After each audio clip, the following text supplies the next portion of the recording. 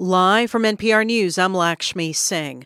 Democrats in the House and Senate are eyeing their next steps in addressing the fallout from the collapse of two regional banks. NPR's Windsor Johnston reports the sudden demise of Silicon Valley Bank and Signature Bank is raising numerous concerns about the stability of the U.S. banking system, with some lawmakers sounding off at the Federal Reserve. Democratic Senator Elizabeth Warren is calling on Fed Chair Jerome Powell to recuse himself from the agency's review of the Silicon Valley Bank collapse. Speaking on NPR's Morning Edition, Warren also accused Powell of allowing dangerous practices that helped to cause its failure. He not only loosened the regulations, he went further than some people thought the law permitted. And now we've watched at least two banks explode over that. Warren says the banking collapses were the result of Trump-era regulatory rollbacks. In 2018, lawmakers from both parties voted in favor of legislation that would ease some of the rules imposed on banks in the wake of the 2008 financial crisis. Windsor Johnston, NPR News, Washington. The Justice Department has launched an investigation into SVB's sudden collapse, according to a person with direct knowledge of the probe. A formal announcement may be made in the coming days. Large parts of the Northeast are being pummeled by a significant nor'easter, bringing heavy snow, strong winds, torrential rain, and floods. NPR's Tovia Smith reports areas of western Massachusetts, Vermont, and New York are already seeing more than several feet of snow and significant power outages. Mother Nature is delivering a whopping snowstorm in parts of the Northeast just as trees are about to bud. It's been a quiet winter for us, so I was like a kid in a candy shop again. This is what we live for. But National Weather Service meteorologist Chris Gittro concedes maybe not so much for others. Roads are treacherous, flights delayed and canceled, and people already have no electricity. The snow is such a heavy, wet snow, and as those winds start to increase later on this afternoon, we're worried the number of power outages are going to increase.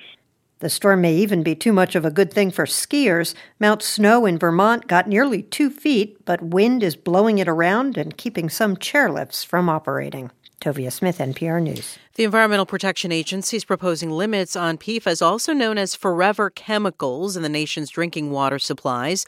The proposal would require all the nation's water systems to monitor for PFAS and set individual and combined limits. Operators of public water systems would also be required to notify the public when water exceeded standards. Forever chemicals are found in some nonstick cookware, clothing, and numerous other products. Exposure has been tied to cancer and other serious health problems. From Washington, this is NPR News. The Biden administration is holding the first of a series of virtual town halls today. We'll talk about proposed changes in the next census and federal surveys about race and ethnicity. NPR's Hanzila Wang has details. It's a national conversation about race that's been decades in the making. The White House's Office of Management and Budget is close to making the first changes to government standards for statistics about race and ethnicity since 1997. First, it's asking for public feedback at virtual town halls, including on two major proposals.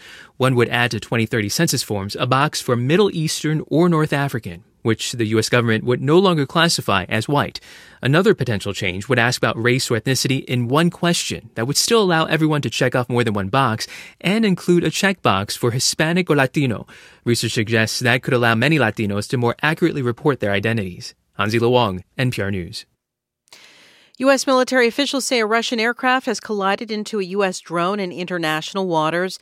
The statement from U.S. European Command reads, quote, two Russian Su-27 aircraft conducted an unsafe and unprofessional intercept with a U.S. Air Force intelligence, surveillance, and reconnaissance unmanned MQ-9 aircraft.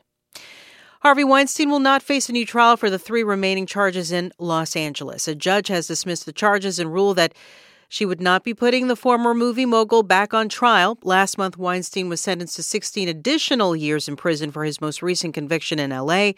He is already serving a 23-year sentence for rape and sexual assault in New York. I'm Lakshmi Singh, NPR News in Washington.